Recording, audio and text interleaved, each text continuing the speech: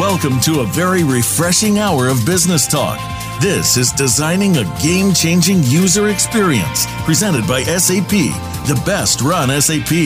You'll hear from the innovators who know how to use game-changing technologies and business strategies to help resolve some of the world's biggest challenges and to create real business impact. Now, here's your host and moderator, Bonnie D. Graham. Welcome, welcome, welcome. If you want to run with the game changers, you're in the right place. We always say it, we always mean it, because it's true, because this is where the best run. Let's see what the buzz on the street is today. I have an interesting quote from a gentleman named Lauri, L-A-U-R-I, Luka, L-U-K-K-A, who ran a survey of Finnish design professionals. That's design professionals in Finland. His bio online says he's currently traveling through time. I don't want to know any more than that. Here's the quote. Listen up. Very, very important. If one does not consider ethics an integral part of the design profession, they shouldn't be designing anything whatsoever. Let's just let that sink in for a second. We're talking about the design profession, yes, and we're talking about the word ethics. It's a big word, hard to wrap your arms around sometimes. So let's talk about what this really means before I introduce you to my three panelists. We find ourselves now in the early days of the fourth industrial revolution, in case you've lost count. And we are seeing a wave of new technology and business models. What's the big deal about them? They're transforming our society, our culture, and for those of you who are business listeners all over the world, our corporations, our enterprises, our SMEs and SMBs. What is driving this? Two little letters, AI. If you're not on board, I'll tell you they mean artificial intelligence. They're at the center, AI. The letters are at the center of the transformation.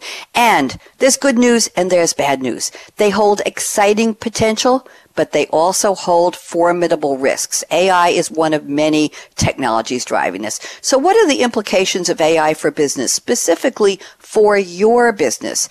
Do we need a framework of what we'll call digital ethics? Did you ever think you need a digital ethic handbook or guidebook to guide your progress in your company? And what if you had such a handbook? What if you had such a framework? Does it have pitfalls? Can you fall off with it? Was it going to keep you on track? Is it a good thing or a bad thing? This is a huge topic. It's very, very important. And we're going to be speaking with three experts in just a few minutes to find out their thoughts, get their insights. This is a topic everybody needs to listen up at. So welcome, welcome, welcome. Again, I'm Bonnie D. Graham. Very happy to be here. And a shout out to Esther Blankenship at SAP for putting together this wonderful topic and extraordinary panel. Now I'll tell you who they are.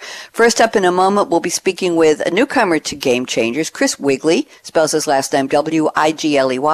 He's a solution partner at a company called Quantum Black, and we'll find out what Quantum Black is in a few minutes and what big company it's part of. And joining him is one of our he's a regular for probably the past 6 years on many of our Game Changer shows. It's Frank Diana, managing partner and futurist at TCS. That's Tata Consultancy. Welcome back, Frank. And another newcomer, we have Guido Wagner, senior project lead for innovation projects at SAP. So thank you in advance to my three esteemed panelists for doing the prep, for sending us your ideas on the topic. This is really a big topic. Let's get our arms around it. Chris Wigley, you're up first at Quantum Black, and Chris has sent us a quote from Leo Tolstoy.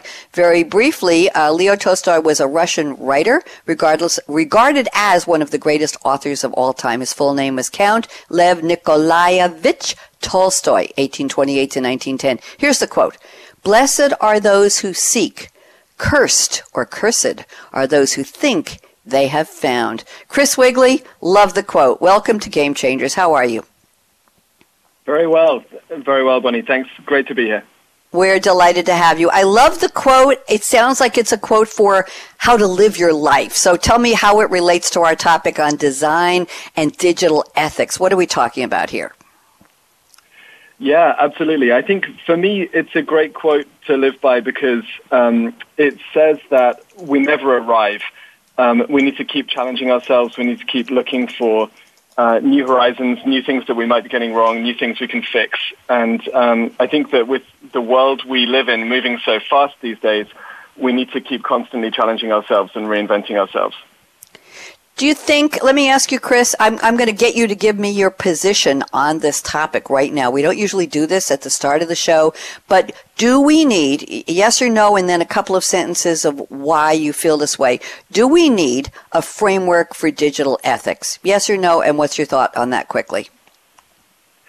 Yes, absolutely. I think that it's such a thorny issue and so complex and nuanced that unless we can help ourselves and help others to put a bit of structure around that, it can feel overwhelming in terms of how we start to answer some of these questions.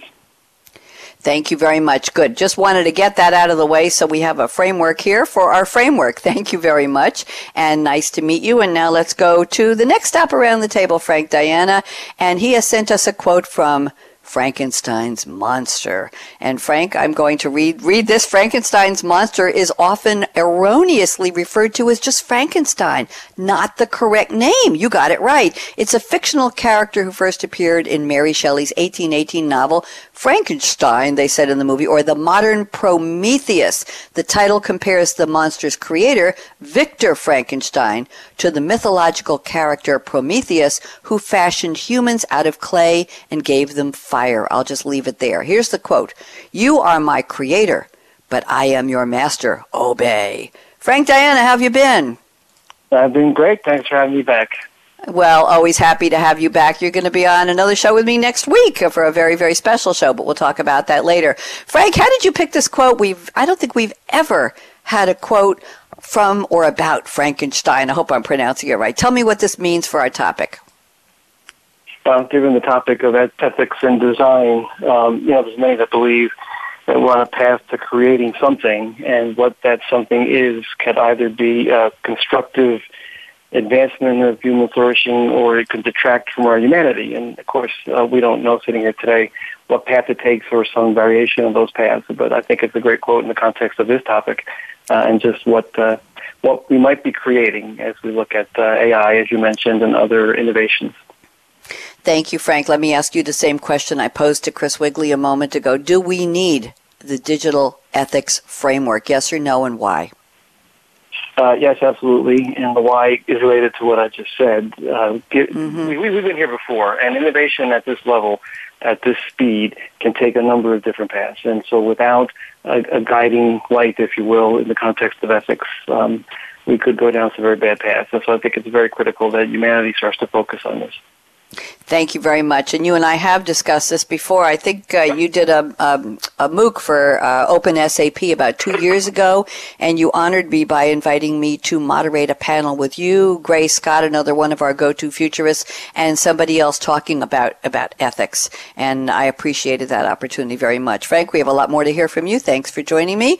And now we go to our third panelist, newcomer Guido Wagner at SAP, and he has sent us a quote from Dr. Stephen Hawking. I call him Dr. Hawking, although in his letters after his name, I don't see MD or PhD, but it's Stephen William Hawking, CHCBE, FRS, FRSA, passed away last year, English theoretical physicist, cosmologist, and author, who is the Director of Research at the Center for Theoretical Cosmology at the University of Cambridge. Very interesting man. Look him up if you don't know who he is. He did suffer from ALS since 1963, but managed to talk through a speech-generating device and shared his brilliance with the world for many, many years, despite his disability. Here's the quote.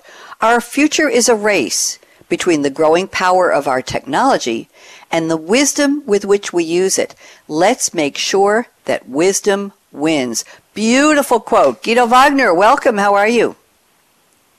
I'm doing fine. Thanks for inviting me.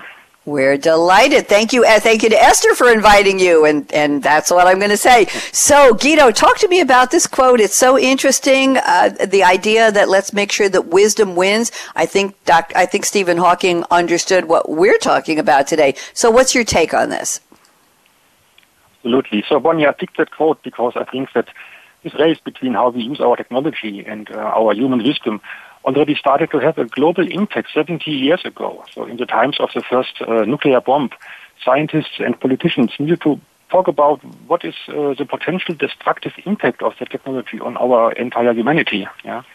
And nowadays, it might be that genetic researchers took over that task because they need to think about what happens if we start to change our human genome. And it might be a one-way road for humans. And in the near future, that's my opinion, AI developers will have a similar challenge because they must think about what should we do with all the potential AI features. Should we all use it, yes or no? What is the risks, what is real, and what is only science fiction? And how can we mitigate it? So I don't know. I'm not sure. Let's talk about. Okay, very, very interesting. So, framework. Do we need a guidebook to digital ethics? Is this something you think every company needs or just some? Are you on board with that? Yes or no, Guido? Just want to get your opinion there up front. Absolutely, it is required, and it must be done in cooperation between companies. So we don't have a real human overall global ethical framework, and we can't expect systems to behave ethically without some digital ethics framework. Very interesting. So we've got 3 absolutely yeses from the panel. I really appreciate that. Esther, we've got a good conversation here going on, so thank you again for a great topic. Guido, welcome. And now let's go around the panel and briefly get to know our panelists a little bit. Number 1, where in the world are you today? Whether we called you, I know we called 2 of our panelists, or you called us. Number 2, just tell me briefly, what is the beverage that's your favorite in the whole world that powers you, either relaxes you or makes you feel energized and smart about everything you do? And number 3, give us a little bio. Who are you? What do you do? What does your company do? So Chris Wigley, you're up first. Talk to me, please. Hi, so I'm speaking to you from beautiful London, England, and there's a blue sky here. Our offices in London look out over the National Gallery, which is a very impressive building. And there's a great exhibition in there at the moment that I saw yesterday, so I'm excited about that. And the other way, looking over to Buckingham Palace. So it's almost a sort of tourist's paradise view over London. And hidden away, just in the little streets behind Buckingham Palace, there is a hotel called Duke's Hotel, which makes the world's finest martinis. And so within the in the James Bond books, he would go for a martini at Duke's Hotel. And so quite often on a Friday evening after achieving everything that needs to be achieved for the week, I'll go with a friend for a martini to Duke's Hotel, and that inspires us and gets us ready for the weekend. I am impressed, Chris. Wow. Very, very, very. Do you like it dry? Is it a Bondian type of a dry? What is it? Shake twice? I don't know. I'm not a martini drinker. What's the word? Stir but not shaken? Or how many olives? Exactly. So Bond would say shaken, not stirred with his catchphrase. But in fact, they now just serve it straight from the freezer. So they keep it at minus 18 degrees centigrade, which I'm not sure what the Fahrenheit number is, but very cold. And pour it into an ice-cold glass, and it's good to go. So these days, they don't either shake it or stir it, but it's ice-cold already. Delicious. And now tell us, what is Quantum Black? What company are you affiliated with, and what do you do there? Yeah, of course. So Quantum Black is a machine learning and artificial intelligence boutique. So we're about 350, 400 people. And we build machine learning and artificial intelligence products for the clients that we work with. And that could be anything from applications to predict patient safety incidents in clinical trials, or to optimize how a complex machine works using these technologies, or even do things like, for a sports team, predict which player could get injured and what's their risk score. So all of these things around predicting and optimizing complex systems, we build technology for that. And we're a fully owned part of the McKinsey ecosystem. So Quantum Black started life back in 2009, but we were acquired by McKinsey about 3-4 years ago. And so that's given us the capital and the space to grow very rapidly over the last few years, which has been fun. And my role here is that I'm a co-leader of Quantum Black, and spend a lot of time flying around the world doing things like speaking to our clients and opening new offices and things like that. It keeps me busy. I bet it does, and I bet you're happy to get home and go over to Duke's from time to time for that special martini. That is a nice piece of cultural history you just shared with us. Thank you, Chris. Very, very happy to have you on the show and looking forward to a lot more from you in terms of your position on digital ethics. Very big topic. Frank, Diana, let's catch up with you. Where are you today? I don't remember what drink you gave me last time, but what are you doing as a futurist at TCS? I know you've been maybe living out of a suitcase for the past couple months because you're always traveling when I contact you. So, Frank, catch us up, please. Yeah, it's good to be in my home office in New Jersey today as opposed to on an airplane. Yep. So that's where I am. And as you know, I am a futurist working for Tata Consultancy Services, and I do spend some fascinating time with leaders talking about where society in general is heading in that context, what it means for leaders of organizations, whether that be business or government. And as you might imagine, those conversations sometimes are fascinating, but sometimes they can be scary. And I think that's at the heart of this discussion as well. So it keeps me busy and a lot of fun. My drink of choice is always red wine. Whether it energizes me is a different story, but I love red wine. Touche. Do you have a favorite label you'd like to recommend? Not really. I love to try different wines, and so I'm always experimenting. I used to make wine What's that? When I was growing up. As an Italian growing up, my father used to make wine, so we used to do that a lot, experimenting way back when. Very, very interesting. The democratization of red wine. If it looks good and might taste good, that's it. Put it on the table. Thank you, Frank. And Guido Wagner, you're one of our newcomers today. Let's get to know you a little better. Where in the world are you? What's your favorite drink? And tell me all about what you do at SAP, please. Okay, let me start. So I'm currently here at the SAP headquarters in Germany, which is located in the River Rhine Valley near Heidelberg. Most people may know it. And yeah, my favorite drink. So, I grew up in a small town around here. So there is one of the last private breweries, which is called Kirner Brauerei. And most of the other breweries were bought up by a few large beverage companies. And so, yeah, it's really in the afternoon already here. And after the show, I will have a really good German beer, for sure. And so what I'm doing at SAP, so my job is to be responsible for building prototypes and for taking latest technologies and to find out how we can use it in the next generation of software. And of course, AI takes a major role here. Thank you very much. Very interesting. Thank you to our three panelists. I'm Bonnie D. Graham. I'm here in Durham, North Carolina. Beautiful day, and I'm drinking water, and we'll just leave it at that. And I'll have a big announcement at the end of the show about Game Changers Radio, and Frank Diana is in on what that announcement is, so we're going to keep it a secret till I make the announcement. Again, a shout-out to the sponsor of this series, Esther Blankenship at SAP. If you're just tuning in, this is Designing a Game-Changing User Experience. It's Tuesday, May 21st. Our topic today is a very important one, applies to every company, big or small, no matter what your industry is. You are designing something somehow, somewhere, some way. The topic is digital ethics and AI, artificial intelligence, and it goes beyond that. It's to all disruptive technologies, what your business needs to know. That's why we're here. Talking today with Chris Wigley at Quantum Black, Frank Diana at TCS, that's Tata Consultancy, and Guido Wagner at SAP. We're going to take a quick break, 90 seconds, that's all we got, and we'll be right back with a very, very robust and interesting roundtable. So don't even think of touching that mouse, that app, that dial. We'll be right back. Aaron out.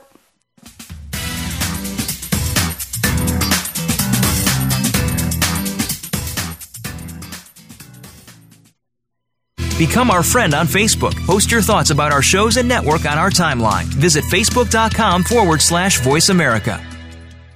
How will we work in the not-too-distant future? Will we work with or against machines? What can we do to create user experiences that make work delightful?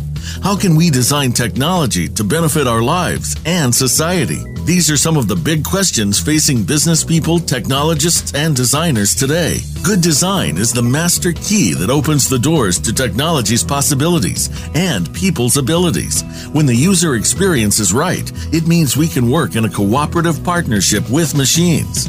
Designing a game-changing user experience brings you insights from the thought leaders who are working to make this happen. Learn how great user experiences allow people and businesses to take maximum advantage of technology's advances. Have you friended us on Facebook yet? Why not? Just go to facebook.com/Voice America or search for the keywords Voice America. Once you are part of our Facebook network, you'll receive daily messages about what's happening with our shows, this week's featured guests, and new happenings at the Voice America Talk Radio Network. And you can add your voice to the always active discussions on our timeline. Just go to facebook.com/Voice America or search for Voice America.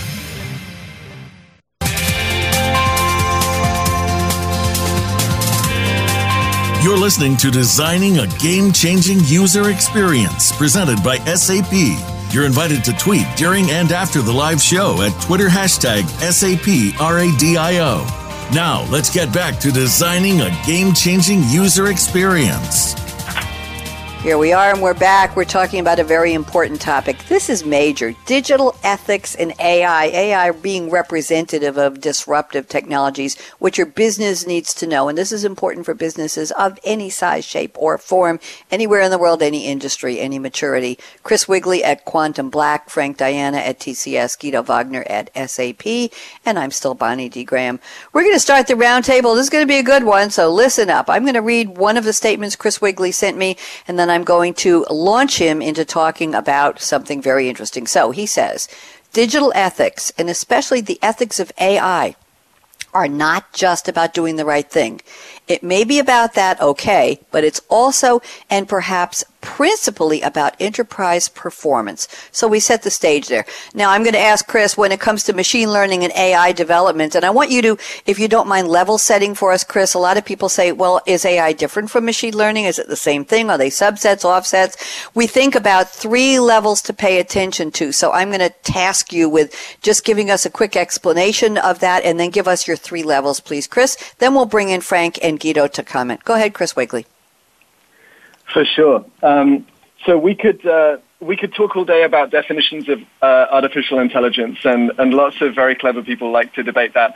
I'll try and throw out a simple definition. So artificial general intelligence is this quest to create a superhuman artificial intelligence entity. People like to think about the Terminator in this kind of dystopian future, or of some kind of super being which is benevolent in a utopian future. When we talk about machine learning and applied AI, applied artificial intelligence today, we're really thinking about throwing lots of maths and statistics and lots of computer power at complex problems, and we can do that to do things like recognize objects in images. We can do that to predict things in a time series and so on. So that's the kind of thing we're talking about. So what are the ethical issues that raises? I mean, for us, these are existential as a company. Whereas to your point about this is about enterprise performance, and we've got someone at a board level within Quantum Black who's our chief trust officer. And we really wanted to have someone whose just full-time job was thinking about this really at a leadership level. So when it comes to thinking about the different flavors of this, as we were building these technologies, often one of the first questions is about bias. And often we can have this issue around algorithmic bias, which often comes from the data sets that are used to develop these models. So there's an example of this where if we're training a facial recognition algorithm, and we train it just on photos of white guys, it's going to do a really bad job at recognizing women, at recognizing people of color. And that's both offensive, and it also means that this algorithm is not doing its job. It's not performing. So we need to really make sure that we're thinking about this question of bias, and we're heading that off, right out of the pass. I think the second level is a question of fairness. So even if the data is accurate, even if the algorithm is accurate, the algorithm is looking at the real history that humans have built. And we all know that there are some elements of history that we want to change. We're making the world better, hopefully, over time. And so when we're looking at things like predictive policing and which areas should the police spend more time on, when we're thinking about parole decisions or loan applications, we may well actually want to not just have the algorithm reflect what's happened before, but actually introduce some deliberate rules into these systems that mean that they get to actually a better outcome, a fairer outcome. And then the final level we can think about there is ethics, which is not just how should we do this thing, but should we do it at all? And I think that's where we get into the most thorny discussions around things like facial recognition in mass surveillance systems, where some countries in the world, people are very comfortable with that, and it's being rolled out. Other countries in the world, people are very uncomfortable with it. And, recently in California, the city of San Francisco just banned any state entities from using that technology. So we get very lively debate around those things. So we think about bias, we think about fairness, and we think about ethics as three ways to kind of crack this thorny topic open. Thank you very much. That was a race to the clock there. I appreciate that very much. Let's go around the table.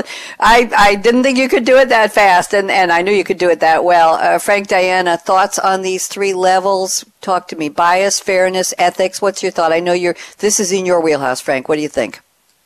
Yeah, a lot to unwrap there in the time we have allotted, but in terms of bias, completely agree. And really, the biases, if you think about it, start at the university level, because unfortunately, a lot of the folks that are actually programming at the AI level are white men or men in general, and very few women in the field as we know today. So you've got built-in biases based on just who is actually developing this software. So bias is a big one. And I completely agree that could really alter how these systems perform. Fairness, another great one. I mean, I don't know that you can take the human out of the loop anytime soon.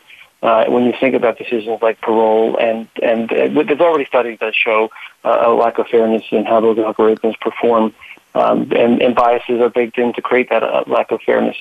And then, the notion of facial recognition is a good one. I think it's a great place to focus on the challenges that the world will face because of the differences in the way the world thinks about these things. So China, for example, is already using facial technologies as a mechanism for their citizens to pay for something. And if you think about how quickly they will advance towards some of this innovation, it creates a level of uncompetitiveness for other nations if they don't follow suit. So for me, it's going to be very interesting to see how the ethics conversation is impacted and influenced by global dynamics. Very interesting. Thank you, Frank. Guido Wagner, let's get your thoughts on this. We've got our three levels here. Anything or everything is up for commentary. Bias, fairness, and ethics. What's your position on any or all? Guido? Yeah, so my first comment would be about bias, but I would add a fourth level even. So regarding bias, I think that bias will be a really security-related topic in the near future. Imagine there is your training database is hacked, and the result will be that your analysis are wrong, and you will get the wrong results, and you won't even find out that it is wrong. That is a challenge of bias and security.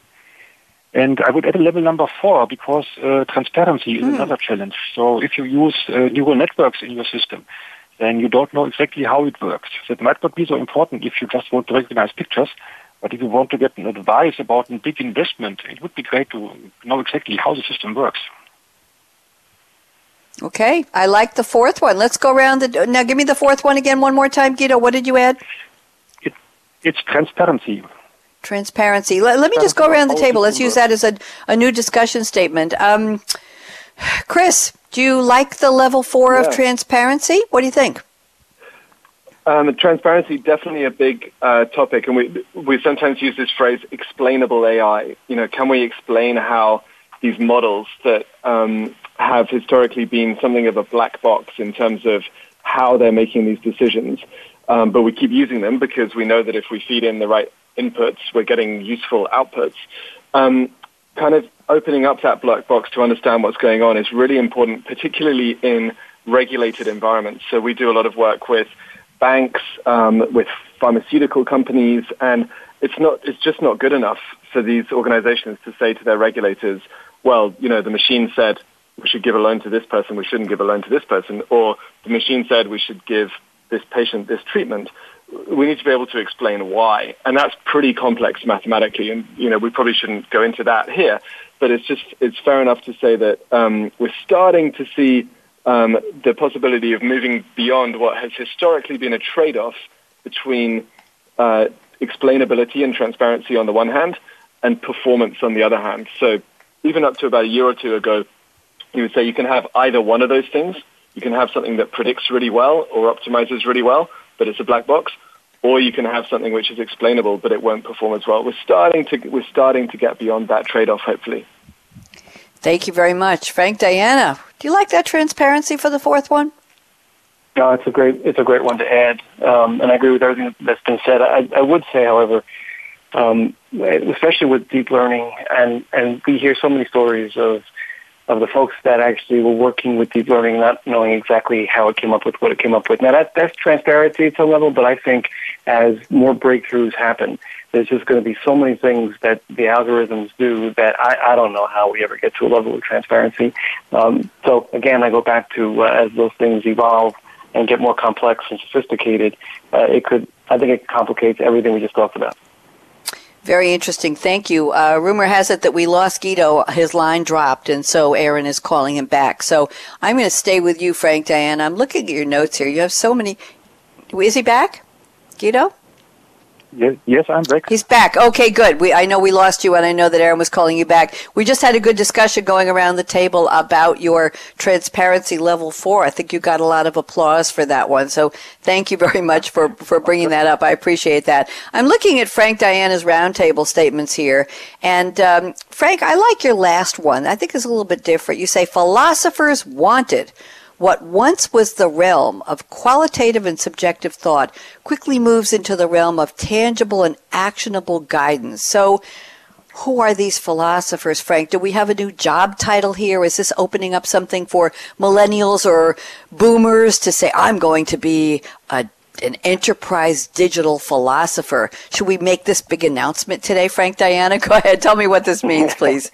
I love it. I'm going to stay away from announcements. Okay. I think it's an important point in terms of the topic, right? So ethics and digital guidance, I think the realm of philosophy plays very heavy here. And again, it always has been qualitative and subjective, but now it could manifest itself in tangible things. So, for example, the guidance that we give an autonomous vehicle in terms of how to handle certain situations, that's very tangible. And, even the notion of philosophers being legally responsible for something that happens that goes wrong because of the guidance it gave, a specific use case, in this case, the car. So I think it's a real critical thought in the context of the kinds of individuals we need to help drive this all forward and to come to some of the conclusions we need to come to.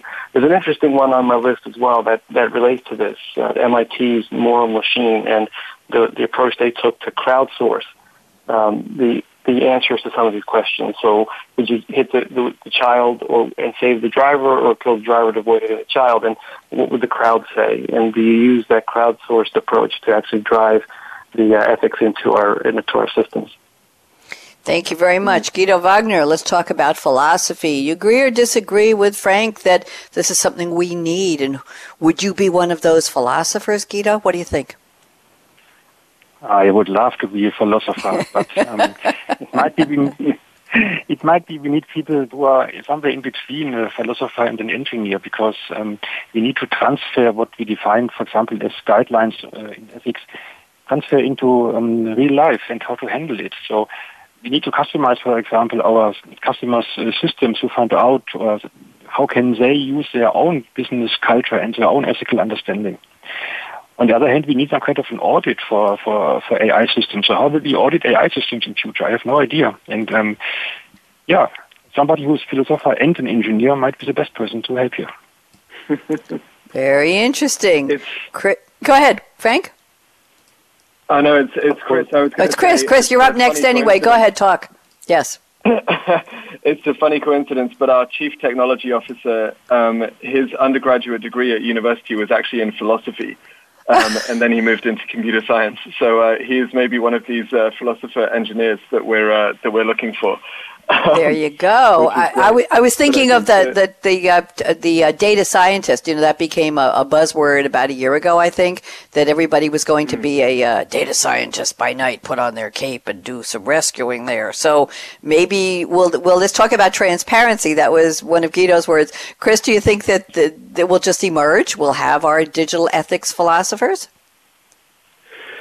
I think that I really agree with this point about moving from things that are qualitative to things that are tangible. And one of the things that we work through a lot with the clients that we work with is how they translate the values that they've articulated for their organizations into something that is tangible and real and provides day-to-day guidance. Because all large companies have these sort of mission statements and value statements and, around things like excellence and trust and authenticity and whatever. And those are fantastic. But what they don't do is provide guidance to someone who's trying to develop a product or a model or some code and say, what should we do? What questions should we be asking? What are the red lines that we shouldn't cross? And so actually trying to work through almost like the mind map where you say, right, trust, what does that mean? What does that mean in terms of information security? What does that mean in terms of transparency and so on? And what does that mean in terms of the questions that our teams should ask and the processes they should follow and so on? So trying to get really nitty-gritty with these topics that can seem quite high level or quite sort of aspirational is a really important part, I think, of trying to make sure that in the real world, every day, day to day, week to week, the people who are building these technologies are doing that in a way which is lined up with these high-level values. Thank you very much, Frank. This was your statement. Any thoughts? You happy with the conversation? Anything you want to add in terms of getting back to either one of your co-panelists today? No, I think it sounds very supportive in the context of the tangible, that piece specifically. And I think that's the point. When something that was subjective and qualitative turns into something that you can quantify and becomes very tangible, it starts to drive action. And to me, that's what's been missing, and I believe that's what's going to start to happen. But I'm sure Chris knows this better than I. That's not easy. And I do think it gets more and more complex. Yeah.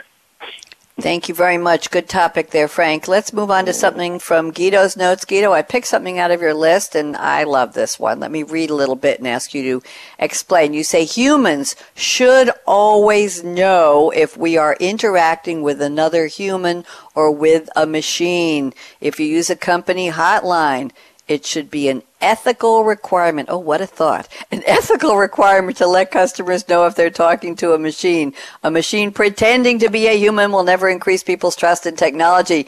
Guido, is this revolutionary what you just said here? Talk to me. Give us a little detail on this, and then we'll go around the table and see if Chris and Frank agree or disagree with you. Yeah, sure. So I think most of us are really used to talk to machines. So we have answering machines for 100 years almost. We talk to our cars, we talk to Siri. And today it's quite easy to find out if it's a machine or not, because machines' vocabulary is quite restricted. Yeah. But that will change. So in the near future, when you dial into a call center, for example, you will not know directly, is it a machine, a bot, or is it a human? And one day, when I called a call center, the human answered, "Oh, I'm Dave, and by the way, I'm not a bot, I'm a human." I think that's a completely wrong way. Yeah, we should not make people feeling they need to say, "I am not a robot." It should be the other way around. The robots must say, "I'm a robot, and I'm not a human." That's my idea. Very interesting. Yeah. I'm not a robot. I like that. I'm not. I don't know if the robot could be trained to say in the human voice, "Hey, I'm a real person. Talk to me," and it's still the robot. They could do that. Chris Wigley, what are your thoughts? Should we be told, "You are speaking with a bot, thank you very much," or, "Hey, I'm real, let's have a conversation," and it's just a really well-trained AI bot? What's your thought, Chris? I don't know. There are a couple of stories here which I find quite funny and interesting. One of them is from the early days of chatbots, and you can look this one up online and see the dialogue, but it's someone trying to order a pizza from what they think is a chatbot. And so this is almost actually the opposite of Guido's scenario. And it's a really difficult process. And eventually the person is getting frustrated. And then the chatbot responds, hey, dude, come on. I'm just trying to get this thing done. And I'm trying to pretend to be a, bleep chatbot. And so actually, this was before the technology was actually working well enough. There was a human on the other end pretending to be a chatbot. And then recently, one of the big tech companies was showcasing their new digital assistant. So who could do things like book appointments for you, make sure that you were going to get to the airport on time, and so on. And the digital assistant connects to a phone line, phones up a hair salon, and in a perfectly normal voice, talks to the lady in the hair salon to book an appointment for her client, for her boss. And the voice is very, very authentic. And when the lady in the hair salon says, oh, we have a slot at 12, the voice says, hold on. Yeah, 12 works. So it's very, very deliberately done to be very, very authentic sounding human. And it didn't announce that it was a machine. And that caused all sorts of controversy. And I'm kind of torn on this one. I don't know if I would go for a hard and fast rule, but I think that just as there are these issues with electric cars being silent, and we're used to cars making noise, so people keep stepping out in front of electric cars, and so you kind of need to find the right noise for an electric car to make. And people have said, oh, maybe they should play classical music as they go down the street or something. That would be nice, so people can hear them coming. Or maybe you put in a fake noise of an engine so that people hear them coming. I think that a lot of these norms are just going to change. And so I think it's difficult to say hard and fast rules on this kind of stuff. Very interesting. I have to tell you, I Googled trying to order a pizza from a chatbot, and I only got 7,320,000 results in 0.55 seconds, but I want to read a couple of the headlines. I think this will all make you smile. There's a site called bold360.com, the best AI chatbot, better customer engagement. Then we have, listen up, Domino's Pizza, the chatbot guide. Then we have Pizza Hut, the chatbot guide. Then we have Order pizza over a bot. Have you ever tried Domino's, the TARS chatbot? Then we have Domino's joins chatbot movement, unveils Facebook Messenger. Then we have chatbot lets Pizza Hut customers try out conversational ordering. Then we have a site called medium.com, how to order food conveniently through chatbot, ? Then we have Domino's now lets you order from its full menu via Messenger. Now we have Order with Dom, Domino's interactive chatbot. Pizza Hut launches chatbot for ordering pizza, asking about blah, blah, blah. And then we have the final one, consumeradvocate.org, 10 best chatbots in 2019, the top 10 chatbot systems. Chris, are you surprised by any of this? No, I'm not. I'll see if I can track down the historic example, and I'll send it to you in a tweet or something. But that would be great. These technologies are now very very mainstream, and as you say, all of the big companies are using it because people are getting used to interacting in that way. We message each other the whole time. We message our husbands and wives and friends and colleagues, and it's become a very embedded medium of communication in our lives. Absolutely. Frank, Diana, talk to me. Have you ever ordered pizza or a go-to bottle of red wine from a chatbot and didn't know it was or did know it was? And what was your experience? No, I can't say that I've done any of that.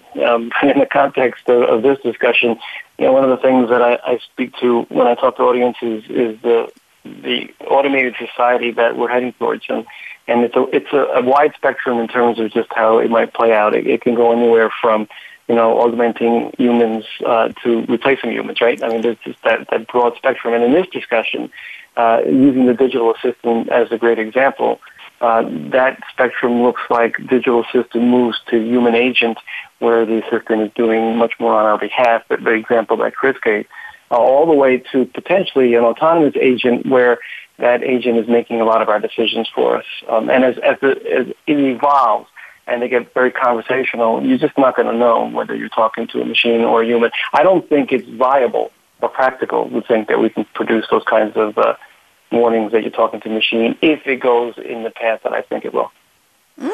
Interesting. Guido Wagner, come back to me. What do you think? Would you be excited or disappointed or a little leery if when you called to order a pizza it said, "You are talking to Dom, the Domino's chatbot. Please make your order now," rather than, "Hi, this is Dom. What would you like on your pizza today?" What would you prefer to hear? Yeah, it would be okay if I know that it's a bot. So you could ask me, for example, about the weather in Boston or whatever. Yeah, but I want to know if it's a human or a machine. That's all what I want to know. Of course, it will be not viable to never have machines answering any call. Yeah. There you go. Thank you very much. That was a provocative topic. I'm looking at the clock. We have about 4 minutes left until we go to our crystal ball predictions round. So I'm going to ask a question, go around the panel, starting with Chris and then Frank and then Guido. And the question is, I started out my opening talking about, do we need a handbook or a guide? I called it a framework of digital ethics. So if we started out with the concept that, yes, companies, all sizes, shapes, forms, maturity, industries, footprints, whatever, wherever, they need a framework of digital ethics. What would we call that? Would it be your digital ethics or AI Bible, your handbook? What would you like to see it called? And let me bring that back up to another level. Chris first.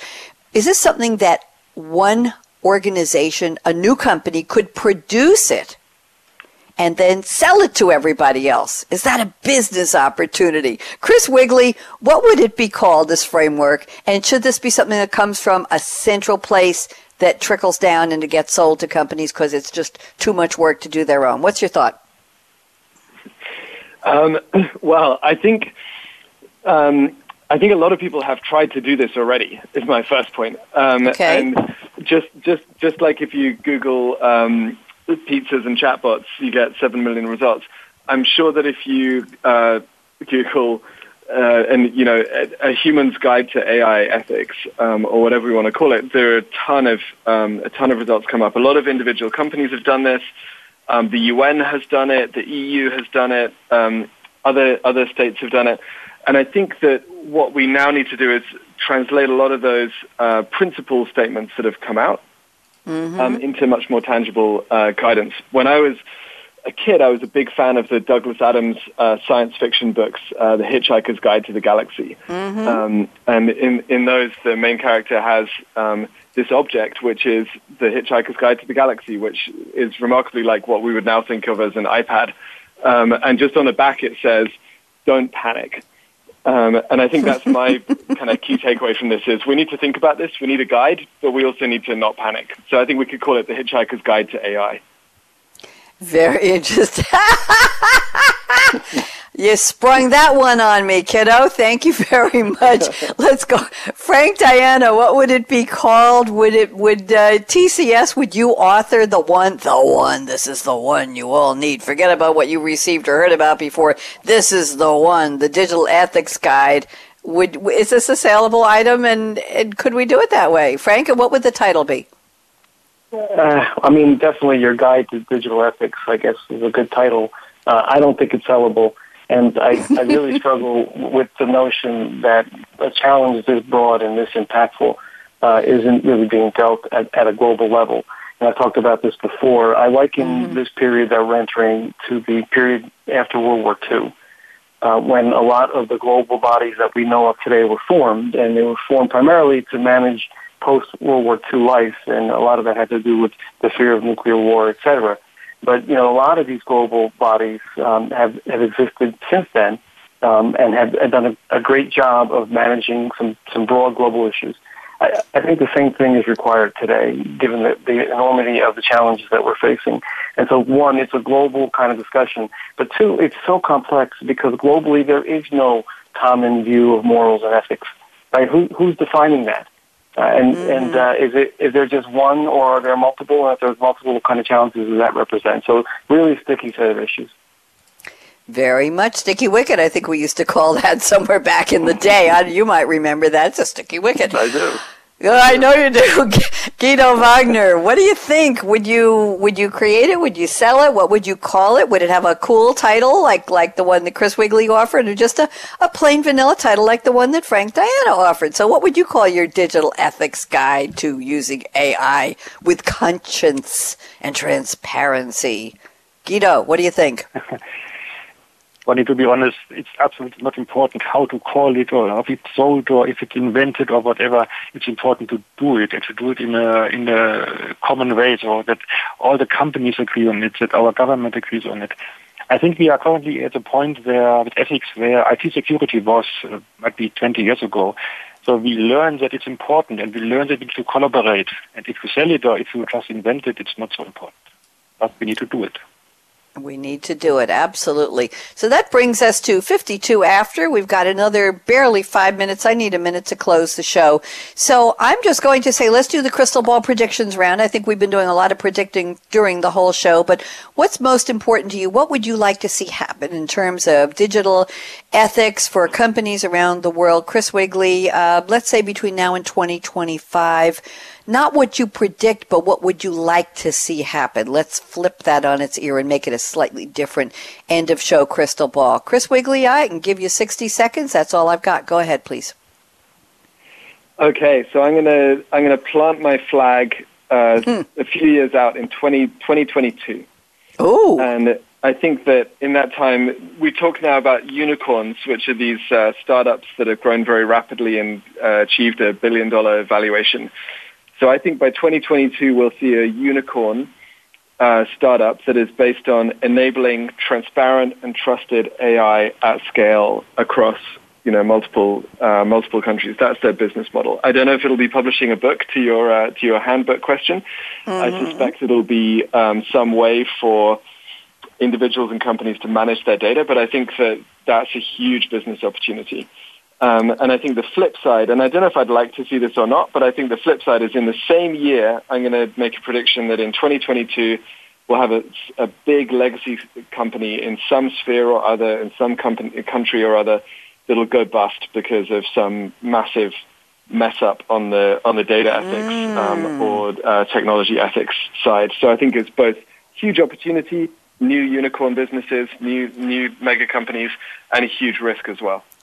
Thank you. Very interesting. So that's the wrong kind of getting your name in the headlines. Okay. Thank you, Chris. Yeah. Appreciate that. And I always tell my panelists before the show, I say, don't throw any company under the bus. I call it no bashing, trashing, or smashing, but that would be an interesting show to talk about who threw themselves under the bus because of their lack of digital ethics. I like the notion. We'll have to come back. I don't think we can wait till 2022. We're going to have to do that sooner. Frank, Diana, you're up. 60 seconds. What would you like to see happen in terms of digital ethics in business between now and the next 5 years? Thoughts?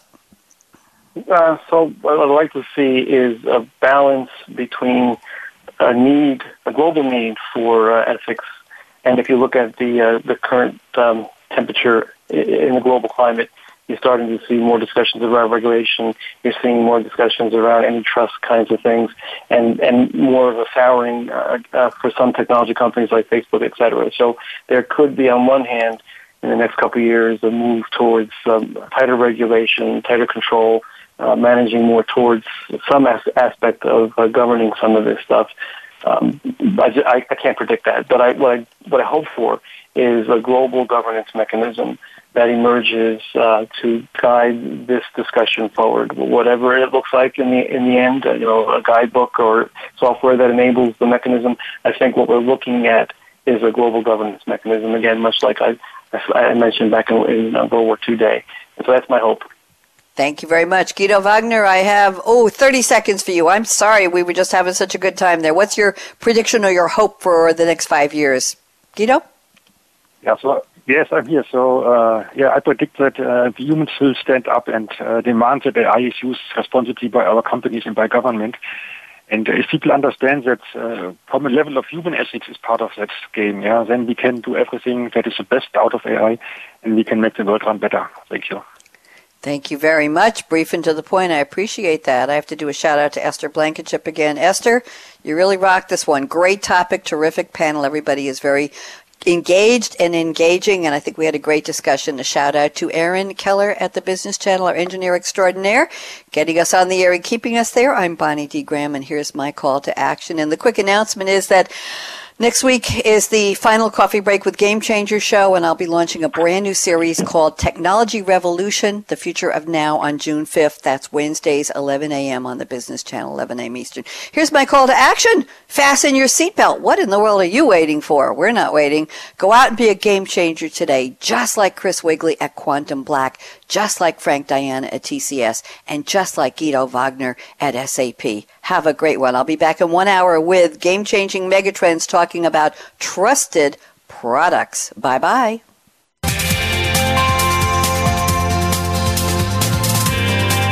Thanks again for tuning in to Designing a Game-Changing User Experience, presented by SAP, the best run SAP. To keep the conversation going, tweet your questions and comments to Twitter hashtag #SAPRADIO. Please join host Bonnie D. Graham again on the Business Channel. We wish you a positively game-changing week.